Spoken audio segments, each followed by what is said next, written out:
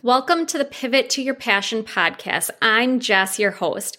This is the podcast where we dive deep and we talk about life, the good, the bad, and the ugly. We discuss all things life, parenting, mental health, and money. You won't want to miss a single episode.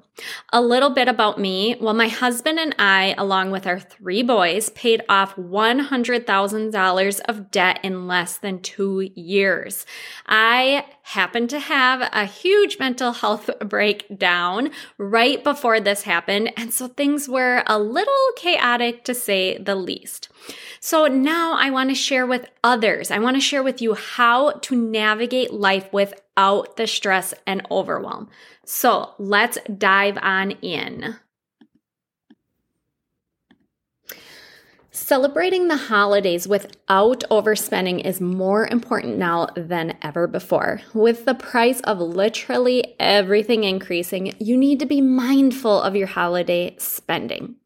Plus, spending time together as a family with loved ones is what the holidays is all about. Not how many gifts one receives or gives, or how much you spend on your brother-in-law or niece for the holidays.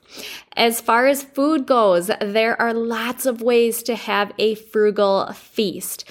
A frugal feast is all about celebrating the holidays with delicious food, a warm and inviting atmosphere, and meaningful connections while keeping your spending in check. Have others bring a dish to pass, opt for low-cost drinks and side dishes, and save the leftovers. If you have family or friends staying for more than one day, plan on eating the leftovers, or you can freeze them for later.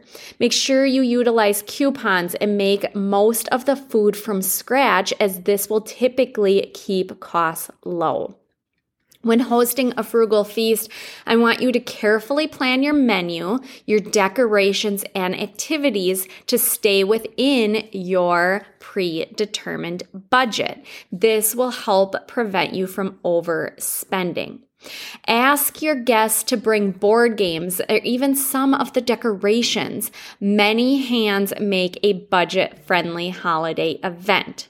You can also have your kids pitch in, or families' kids pitch in on making some handmade decorations for the feast.